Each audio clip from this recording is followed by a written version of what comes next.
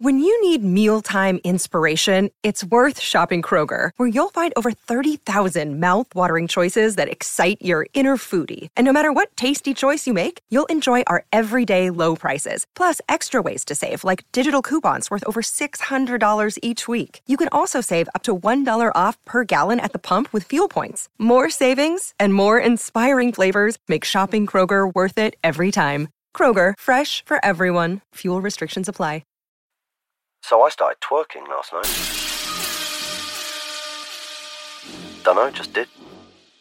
Was listening to the Radio Wolfgang and the urge just took me to twerk. No, I was terrible, obviously. Come on. You could get caught in the club, but... Perhaps you know the story of the investigator who took doses of anesthetic and equipped himself with pencil and paper to record, at the moment of awakening, whatever revelation might have been given to him. And there upon the paper was the following immensely profound observation. Everything in this universe is the smell of burnt almonds.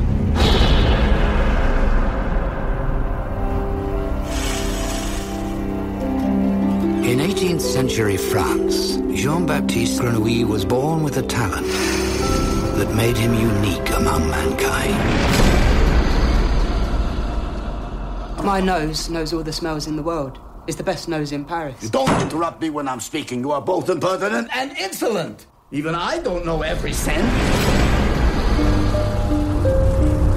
This is number one perfume.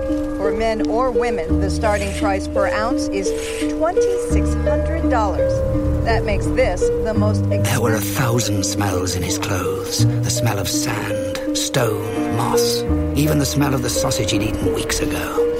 Only one smell was not there. His own. So the primary goal of olfaction is to color the background of our existence and give us information about the meaning and the emotional context and the desirability or not of things in our environment. Dogs, cats, all creatures are very conscious of smell, find their way by it. They learn a vocabulary, a smell vocabulary, that most of us don't have. They, of course, focus on communicating smell identity. If you could measure the vibrations of molecules, it would be a huge evolutionary advantage because you'd be doing what chemists used to do from the 20s until about the 70s to identify unknowns.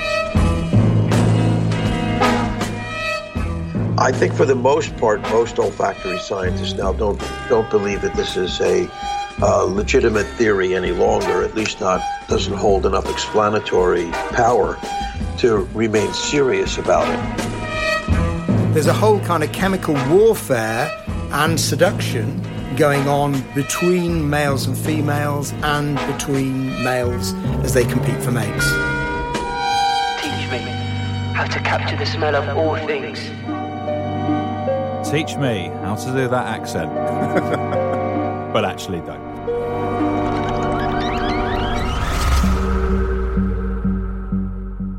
Hello and welcome to Science-ish. This is the podcast, clearly, I mean, you know it's a podcast, where we examine a work of fiction and try and work out if the science within it is of interest or sort of genuine or a load of old nonsense.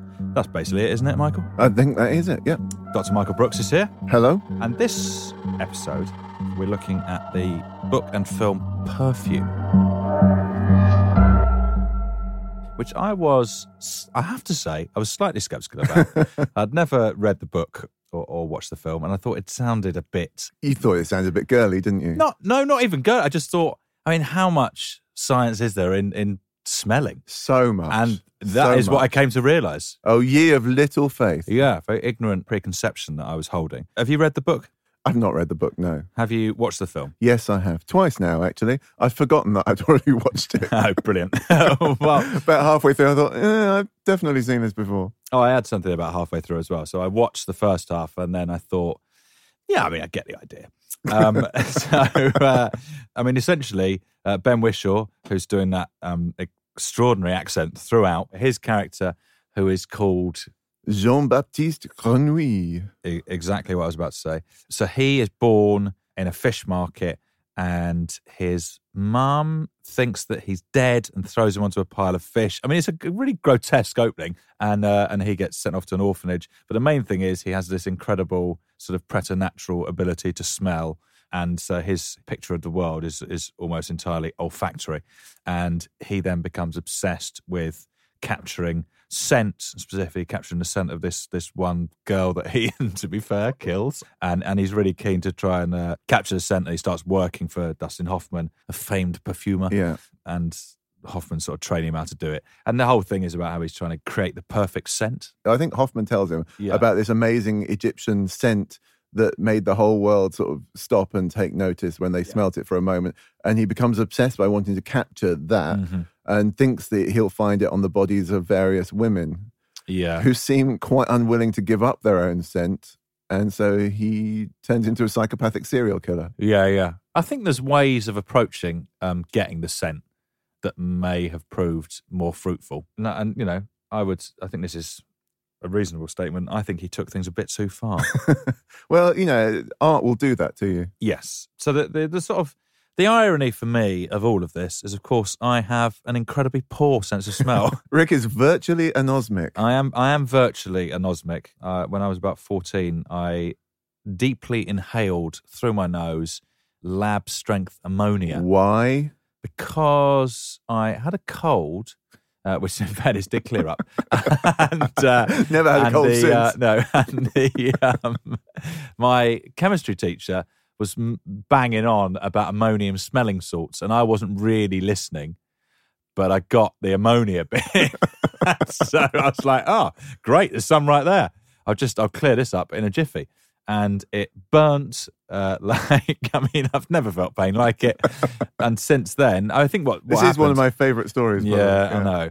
I just stripped away or destroyed most of the olfactory cells in my old schnoz. Which are actually meant to regenerate themselves throughout your life. I think that they have regenerated, because there was a point where I really couldn't smell it was really hard for me to smell. And now it's more that if I'm wandering around, I don't get ambient smells, but if someone says to me, oh, smell that, and then I sniff, then I will be able to smell it. To be clear, I'm not anosmic. Yeah, that's pretty horrific. Quite a fundamentally different thing. We'll come back to anosmia a bit later on. For anyone who's listening who hasn't listened before, where have you been, you madman or madwoman? We always ask 3 questions on this show, and the first question, I think, for this episode will be, how do we smell?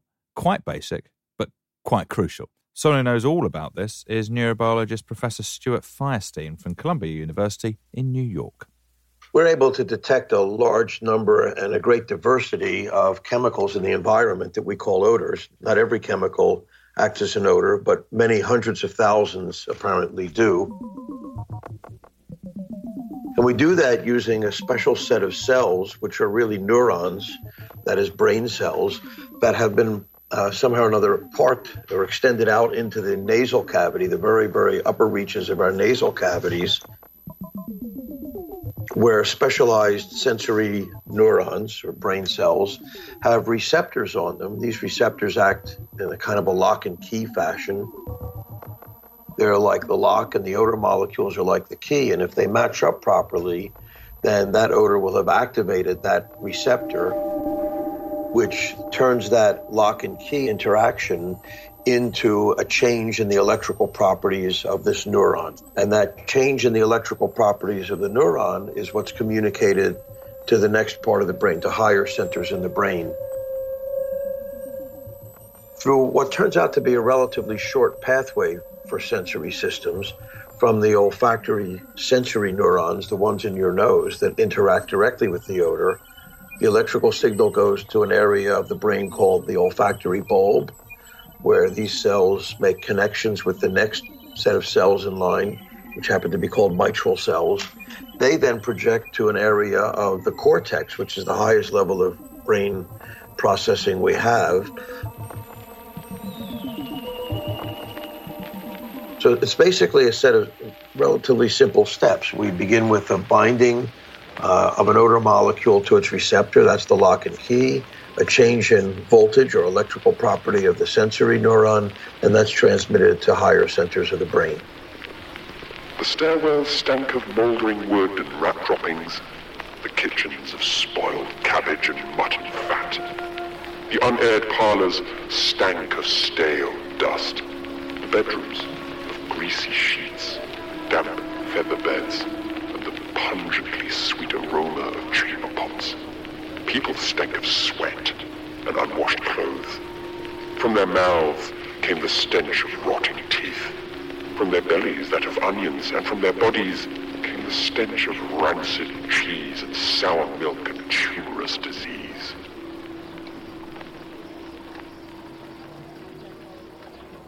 The shape theory of olfaction, to expand a bit on this lock and key idea, goes back, I mean, I don't really know the entire history of it, but I would say at least into the early 1900s, because it developed along with ideas about pharmacology in general, because we know this is the way many brain cells detect neurotransmitters or hormones or drugs or all sorts of chemicals in their environment.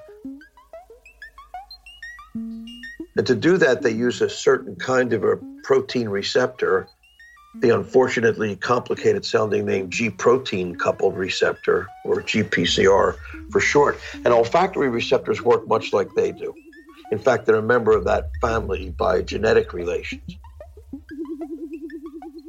And so in the same way, we know that acetylcholine receptors or serotonin receptors, the way they recognize and bind serotonin or acetylcholine is primarily by the recognition of their shape, a sort of a fit into the receptor pocket.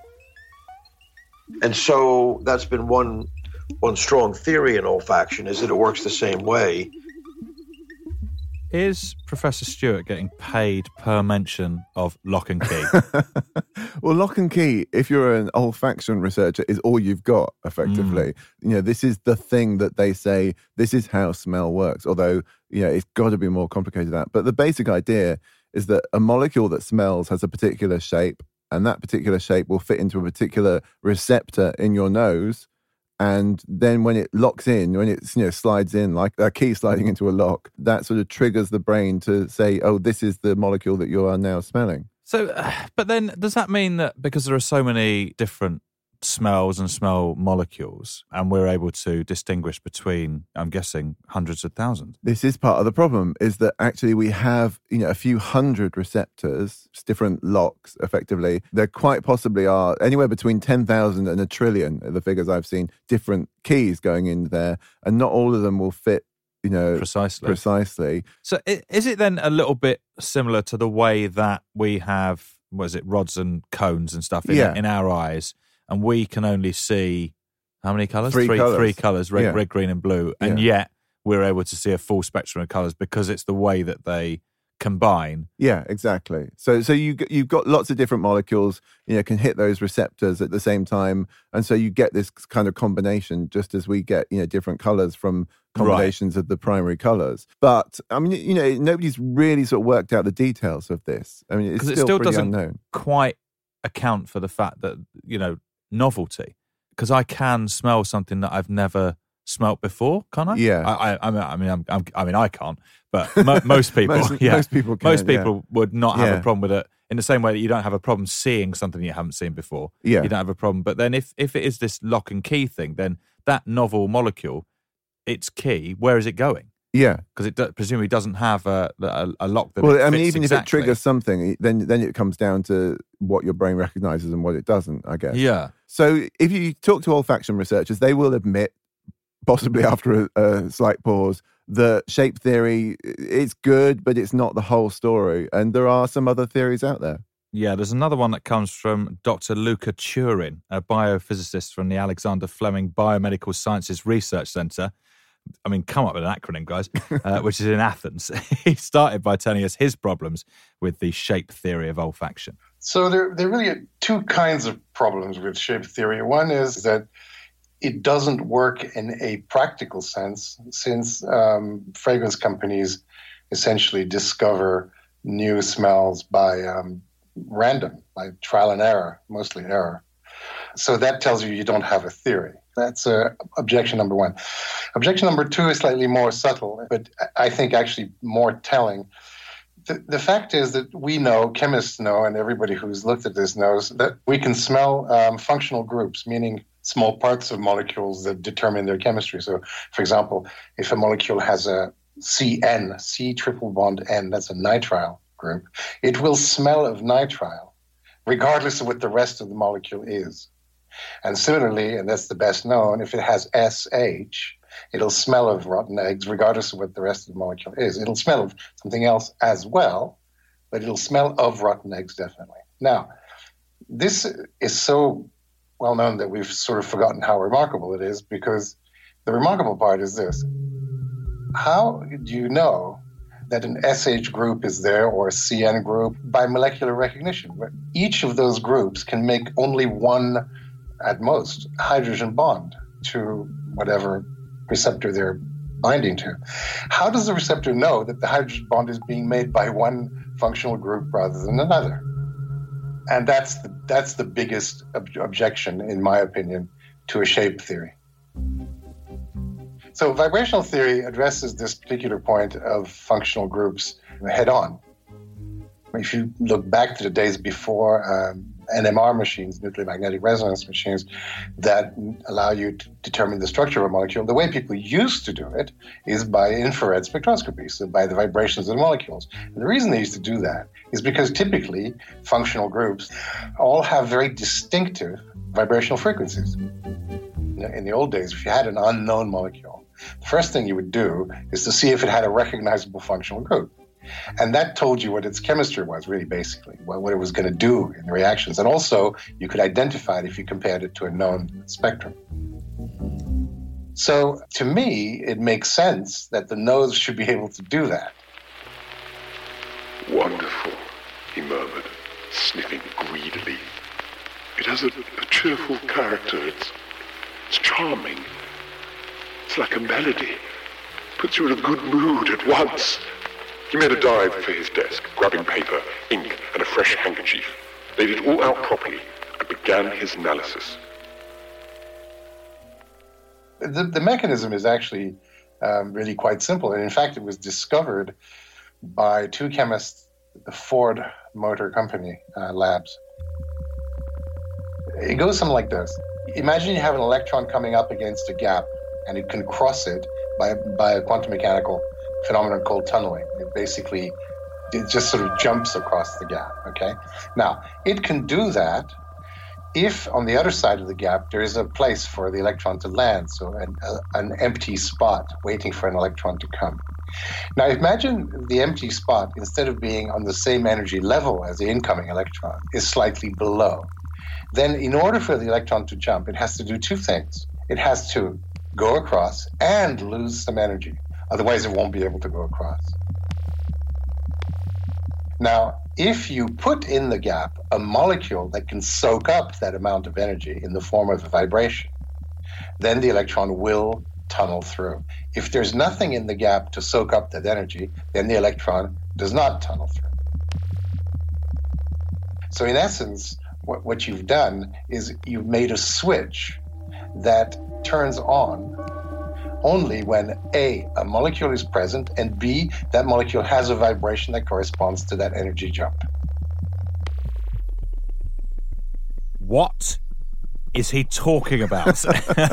Is my nose a series of quantum switches? This is one of the ideas behind quantum biology, is that actually we have sort of these evolutionarily developed mechanisms that actually have roots in quantum physics. So in the nose, the idea is that it's the quantum vibrations of the molecules, which can only take on certain amounts of energy. They are the means by which the nose distinguishes between molecules. So you get a certain vibrational energy, and there's a kind of quantum element to the receptor where it will only basically, bind to that receptor if it has the right vibrational frequency. And then in order to do that, it has to do something called quantum tunneling, where it actually goes across a short gap, which kind of, loses a certain amount of energy doing it, but only a certain molecule can make that jump effectively.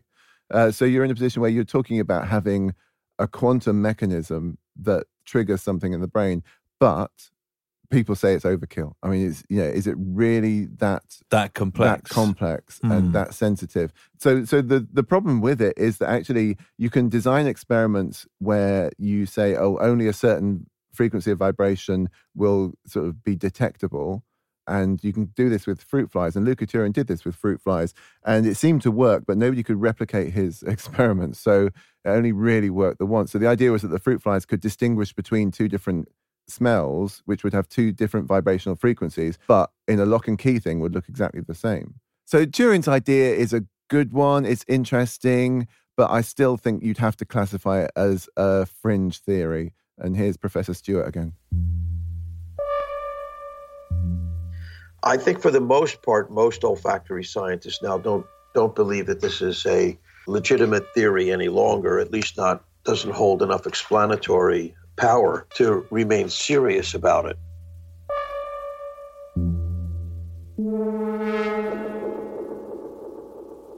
There have been several tests of the vibrational theory that have not held up really. So one way you can test this is by using what's called heavy water H3O instead of H2O, which has most of the same properties of water, but would give molecules a different vibrational level. And most people cannot discriminate between odor molecules made from H2O or H3O, essentially. Now, I must say, in a sort of mild defense of it, I don't think the vibrational theory is necessarily completely wrong. The problem with it is that it's been offered as a kind of a total and complete alternative to the shape theory.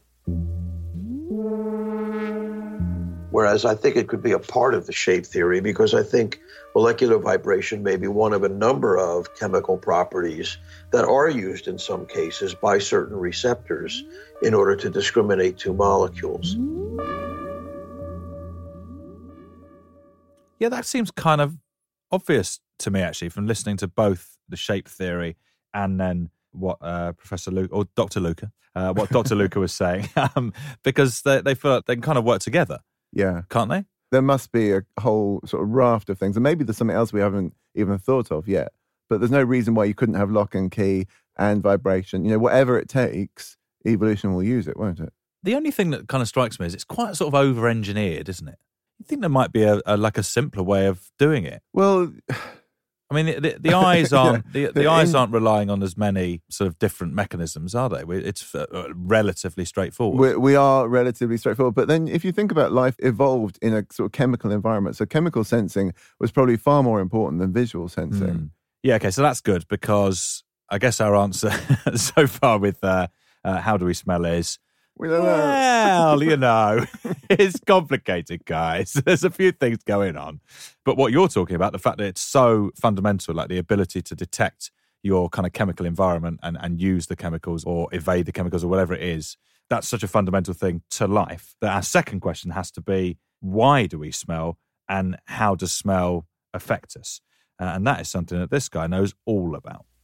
Every animal uses smell for a variety of functions. They use it to find food, to find a mate, to find shelter, to beware of predators. So it's absolutely fundamental to animals interacting with each other and with the environment.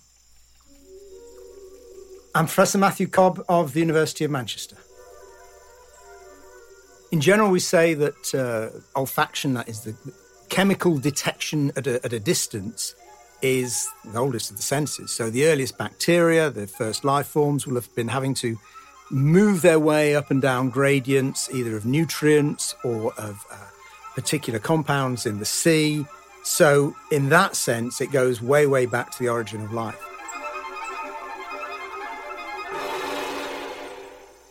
One of the problems in science is to find the right thing to study to answer the question you're interested in.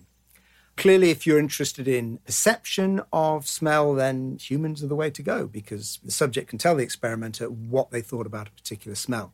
I'm interested in how that very initial part of processing takes place, how smells are processed by the very first stage of the nervous system, these receptor molecules. And for that, the best bet is to study something that you can genetically manipulate, and ideally something that isn't too distressing to work on and people don't mind you working on. And for all those reasons, I chose the maggot. Now, these aren't fishing maggots, large ones that you go fishing with. These are the maggots of Drosophila, tiny little vinegar fly that scientists have been using for over a century now, and they use to help work out the laws of genetics. Humans have got 4 million smell cells. A maggot has just 21. And I can make a maggot with just one functioning smell cell in its nose. And so with a great deal of skill, because these things are very, very small, we can record from that cell and work out exactly what is being received by the brain, knowing that despite all the differences between us and maggots and flies, the basic way that the brain is wired up to do the smelling is essentially the same. So in principle, these results can be applied to other organisms. One of the main reasons to be interested in maggots and study their olfaction is that they are very boring animals. You may remember from the hungry caterpillar that all the hungry caterpillar wants to do is eat. And that's basically all a maggot wants to do. It will just move in one direction. If it likes a smell, it will go towards it. If it doesn't, it'll move away from it. So you can get very simple measures of what they think about smells. And you can record, as I said, from there, these neurons. You can even manipulate the neurons. So recently we've been trying to reconstruct the code, what exactly the neuron is sending the brain by making maggots smell blue. Which sounds surreal, but in fact what we're doing is we turn the maggot smell cell into an eye. Because these are Drosophila maggots, we can fool around with their genetics. So you can put into the smell cell a receptor which is now receptive to light. We can flash a light onto the maggot's nose, and it will then move in a direction because it thinks it can smell something.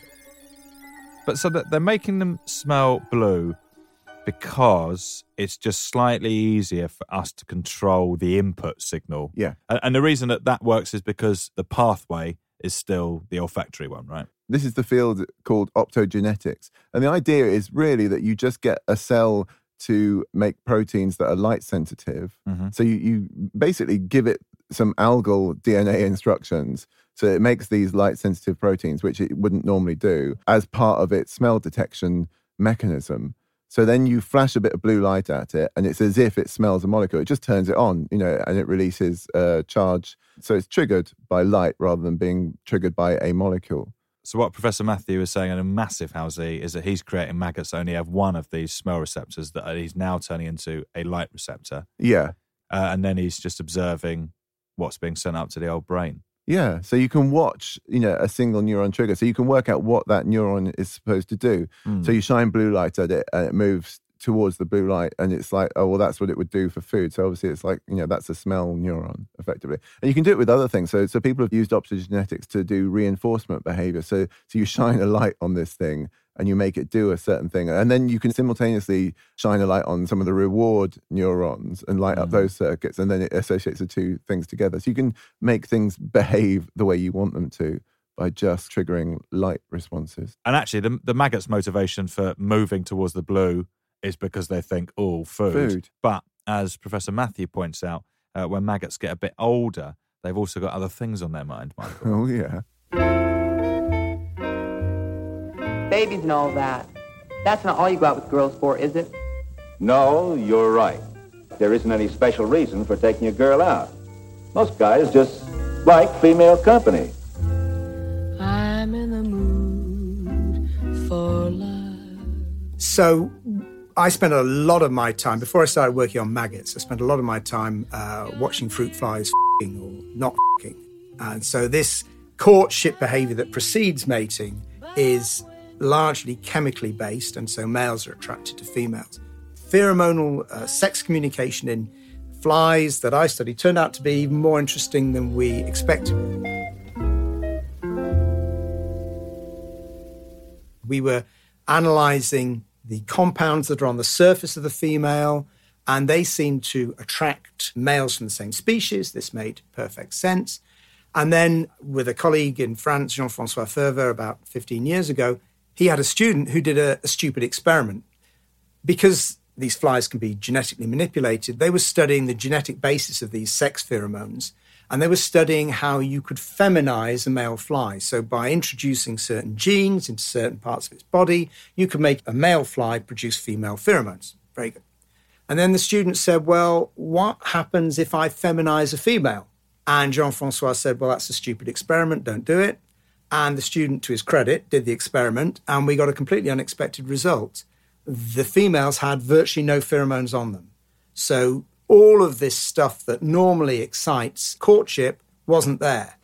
So the question then came, well, what happens? What do the flies think about it? And we discovered two things. Firstly, that the same species courtship carried on pretty much as normal, suggesting that perhaps some very tiny compounds were involved that we hadn't been paying much attention to.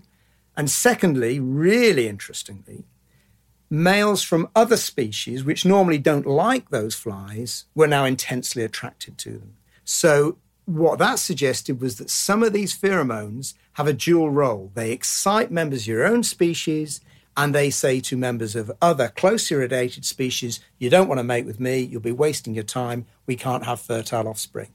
And we've also found that sometimes when inhibitory compounds are detected, then they're detected by the same receptors that detect bitter tastes. A woman can coax you. She can bait you. So the same receptor is able to detect quite a complicated hydrocarbon, which is inhibitory, but also to detect bitter tastes such as quinine.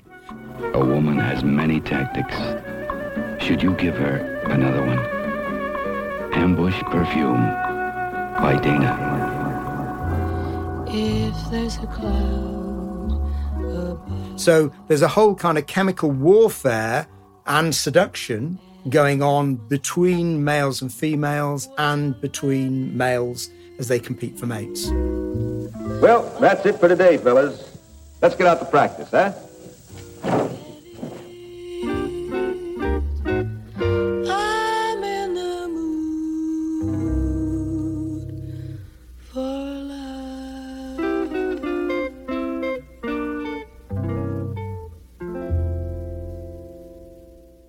So does that mean then that these inhibitory pheromones will taste bitter? Yeah, literally. And so they're just like, no, not for me. No. Oh, God, no.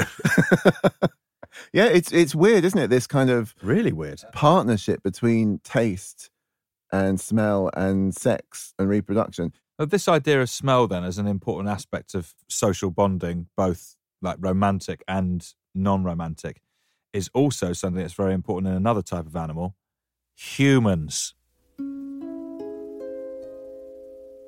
So the primary goal of olfaction is to color the background of our existence and give us information about the meaning and the emotional context and the desirability or not of things in our environment. This is Rachel Hertz, an adjunct professor from Brown University and Boston University. She's also the author of Scent of Desire, Discovering Our Enigmatic Sense of Smell. My book, The Scent of Desire, I got the idea to write it because I wanted people to appreciate their sense of smell after having met this woman who was so devastated from losing her sense of smell. And she had discovered she could no longer be intimate with her husband. That relationship was falling apart. She had decided previously she thought she wanted to have children. Now she felt that she would be a terrible caregiver.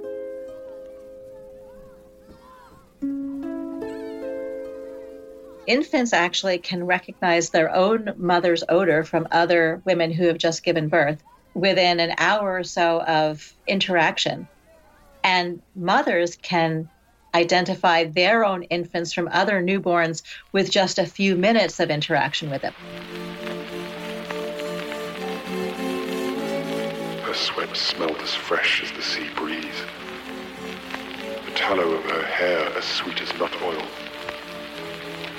Her skin as apricot blossoms, and the harmony of all these components yielded a perfume so rich, so balanced, so magical that every perfume that Grenouille had smelled until now, every edifice of odors that he had so playfully created within himself, seemed at once to be utterly meaningless. 100,000 odors seemed worthless in the presence of this scent. This one scent was the higher principle, the pattern by which the others must be ordered. It was pure beauty.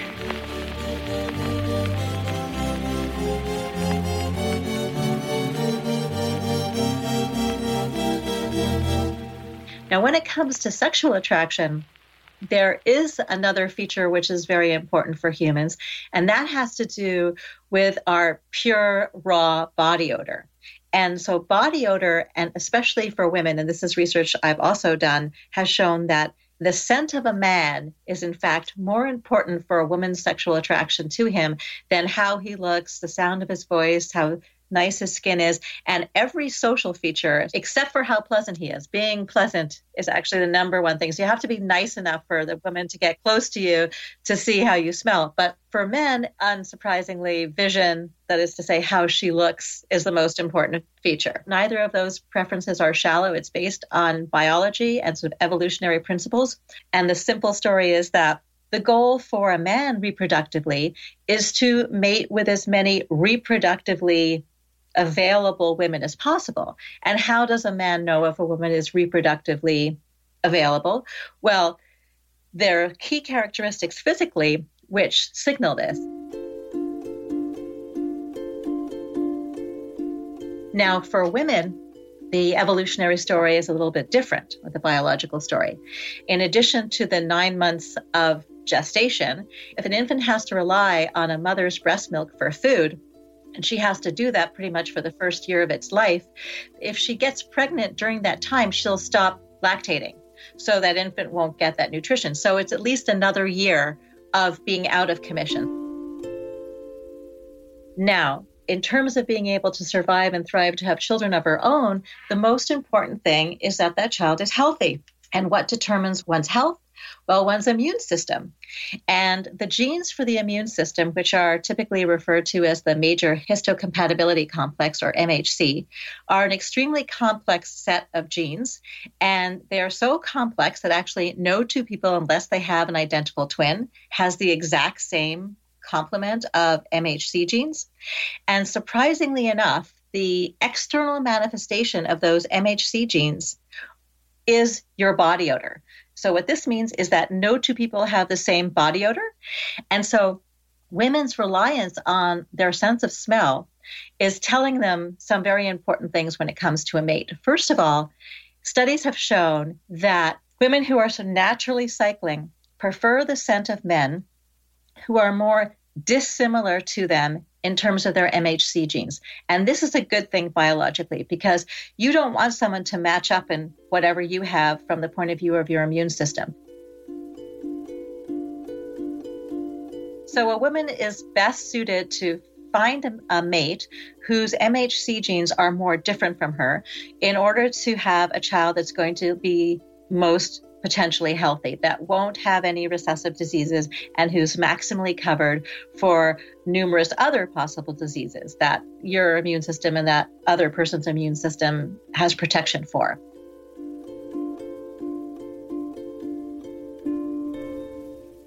So that's pretty incredible then. My body odor is sending out coded messages to ladies about my immune system.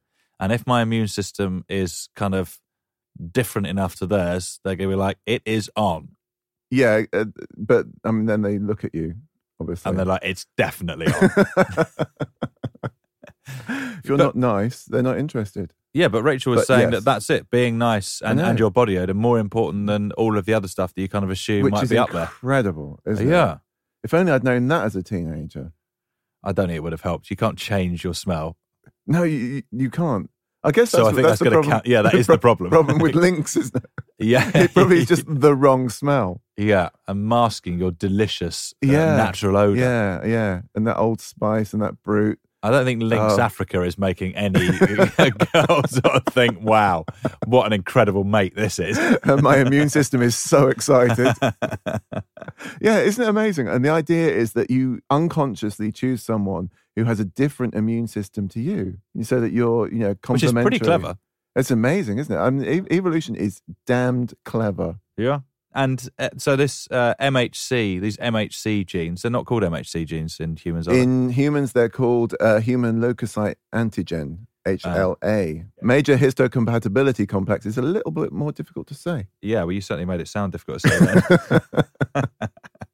And people have shown these kind of things by using old sweaty T-shirts, haven't they? Yeah, they have. So this whole thing, interestingly, started out as an attempt to find organ donors and skin graft donors. Back in the 70s, some guy had an idea that you could use dogs to sniff out who might be compatible with a certain person so that you could do organ donation. So it was a way of sort of trying to beat that immune response, which ends up rejecting organs. In that case, you're looking for someone who smells quite similar to you, so different to a mating. Yeah. So then they started doing this in the lab with mice, and then they discovered that mice preferred partners that had a very different immune system. And then it gradually moved to humans. And then they did this amazing experiment where they got a bunch of blokes to basically wear a T-shirt for a couple of days without using any sort of perfume, no Lynx Africa allowed, and then gave it to the ladies to smell to see what they made of it.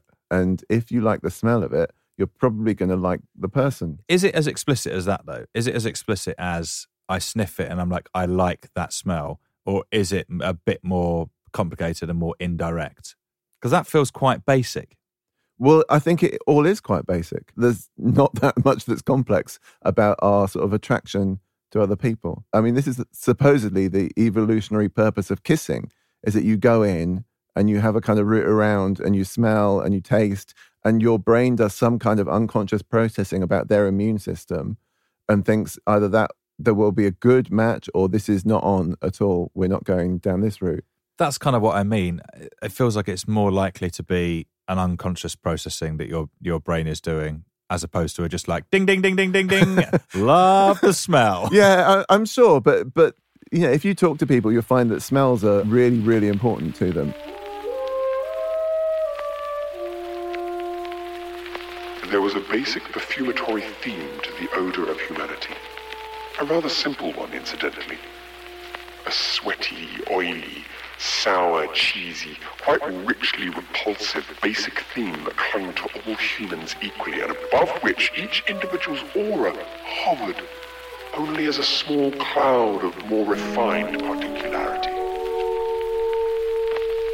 Because our body odours, unless we have a twin, are unique. Yeah. As far as we know. Yeah. That must mean that the idea in the book and in the film Perfume of a perfect scent doesn't really make any sense, because it's all going to be relative, isn't it? Like what I think is a perfect scent is not going to be the same as what you think is a perfect scent. Which is the genius behind it, isn't it? Is that everybody will agree on who's good looking. Yeah. But actually people won't agree on who smells right and who smells good, because everyone's immune system is radically different from everyone else's, which means there are multiple ways to partner everyone up where everyone's actually quite happy.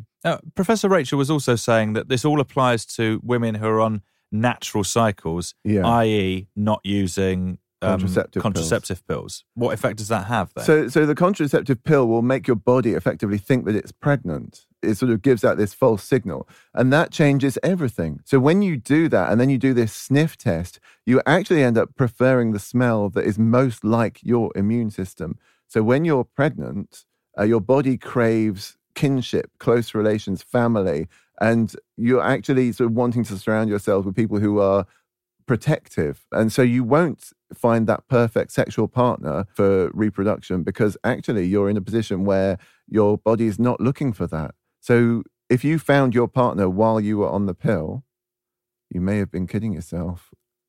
Hate to say it, guys. Oh dear. So hang on. So does that mean, I mean, purely hypothetical question here, guys, asking for a friend.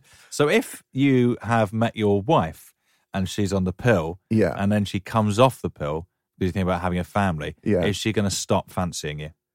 No. Give it to me straight, Michael. Not necessarily, because by that time, you've gone beyond these basic kind of primal It's not going to help responses. though, is it? It's not going to help. No, I won't lie to you. But you have built all kinds of other relationships that she thrives on and loves. What do you mean you have? This is hypothetical. Your friend has. Right, and it's all going to be fine, I'm sure. I'm just shifting uncomfortably in my seat.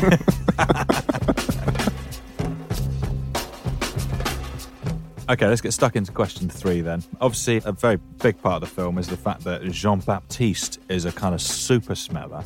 And obviously, there are people like me who are bad smellers. But can it go the other way? Like, do you have super smellers in real life? And that's something we put to Professor Tim Jacob of Cardiff University.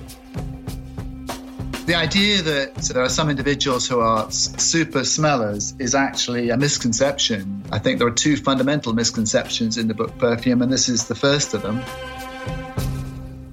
The system works by having a set of receptors, and we have a fixed number of receptors. It may vary somewhat between individuals, but by and large, we all have the same number, except, of course, those who are anosmic or hypoosmic, those who have no sense of smell or a reduced sense of smell. Of course, that is a very different situation. But there is no mechanism whereby people can become super smellers or hyper smellers. Pregnancy sometimes results in distortions of smell and taste, and some mothers report becoming hypersensitive to certain compounds, foods, chemicals. And several people have studied this. And in fact, I was quite interested in studying it myself, again, for the same reasons. I'm really interested in hypersensitivity. But there's no consistent pattern here. Some women become hypersensitive, others don't. Those that are hypersensitive to certain things and not others, and different from other people. So it's extremely idiosyncratic. And it's probably hormonal. And certainly hormones do have an impact. Across the menstrual cycle, women are more sensitive at ovulation when hormones are at their peak. So there are ways in which hormones can modulate the sense of smell. How do they do this? Well, it's not exactly clear, I think, but the suggestion is that it alters the amount of brain computing power that's dedicated to analyzing the information rather than there being some sort of increase in the number of receptors. The result? Fragrances never known before. Think of it, a selection of more than 6,000 elements, natural and man-made. Yet the most important factor, perhaps, is the perfumer, the vital human element so important to all creative activity. The question of whether normal people can enhance their sense of smell is an interesting one. I mean, for example, do perfumers have a heightened sense of smell? And the answer is no, they don't. He is known as the nose, and he must be able to distinguish between thousands of scents. Using his imagination, his very special flair, he works with this palette of fragrance elements from garden, meadow, sea, and science to create a masterpiece. But what they do is they learn a vocabulary, a smell vocabulary, that most of us don't have. They, of course, focus on communicating smell identification and difference. That's very important to them to be able to relay what they've learned or what they've done to someone else. And so they're using another part of the brain. They're using the sort of verbal, linguistic part of the brain. So it's like you've got a triangulation, a double fix on a smell. You've got the actual smell itself and the feelings and memories that evokes, but also you've got the verbal memory or the linguistic part of the brain that's contributing and helps you sort of identify, analyze, recognize the smell. So that's what they do, and that's how their abilities are superior to the rest of us. But if you look, as I do, with electrodes on evoked potentials, they're no better than anyone else. Then the perfumer sees. Yes, see is the professional term for smelling. He sees the harmonic combination of elements. And thus, a great fragrance is born. Those labels and what you're saying about sort of perfumers, all they're really doing is they're just recruiting more parts of the brain to label so that they have a kind of richer label. Yeah. So you've got a linguistic label as well as your kind of smell label, and therefore they can talk about it in a kind of... And make everyone else feel slightly small. flouncier way. Yeah. But they are no better at smelling than you. They're just kind of, they can express it better. And next time I meet somebody who does that, I'm going to say, you are no better at smelling than I am. You just know how to talk about it. Yeah. Get out of my face. And then do the slow clap. Oh, amazing. You could talk about smells. Oh, hints of lemon, you say? Well done. Well done, Calvin Klein. He, Jean-Baptiste Grenouille, born with no odour of his own, on the most stinking spot in the world, amid garbage, dung and putrefaction, raised without love, with no warmth of a human soul, surviving solely on impudence and the power of loathing. Small, hunchback, lame, ugly, shunned, an abomination within and without. He had managed to make the world admire him. To hell with admire! He was, in very truth, his own god, and a more splendid god than the god that stank of incense and was quartered in clutches.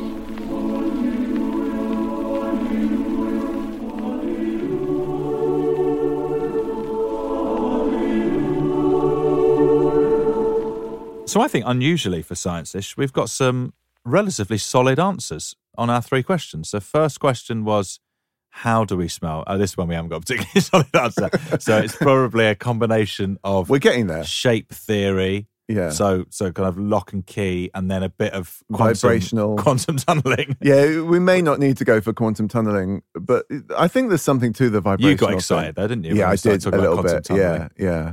Oh, electrons jumping. Oh, yeah. Classic Brooksy. And then Such question... yeah, but entirely accurate. And then question 2, why do we smell? So food and mating. Sex, yeah. Food and sex. Yeah. Classic. Tick, tick. And then question 3, are there super smellers? No. There are show-offs, basically. People are like, do you know what my thing's going to be? Talking about smells. No better than anyone else. I just know lots of words. Describing words. I mean, you could probably argue that that's true of most things that people say they're good at. They've just practiced it more. Quantum physics? Don't think so. Well, hang on. Are you saying that you're good at quantum physics? What does that mean? All right, no. I just studied it. Fine. Yeah. Fine. It's not like it's not a not gift. like a gift. It's No. not a superpower. I was born thinking about quantum tunneling.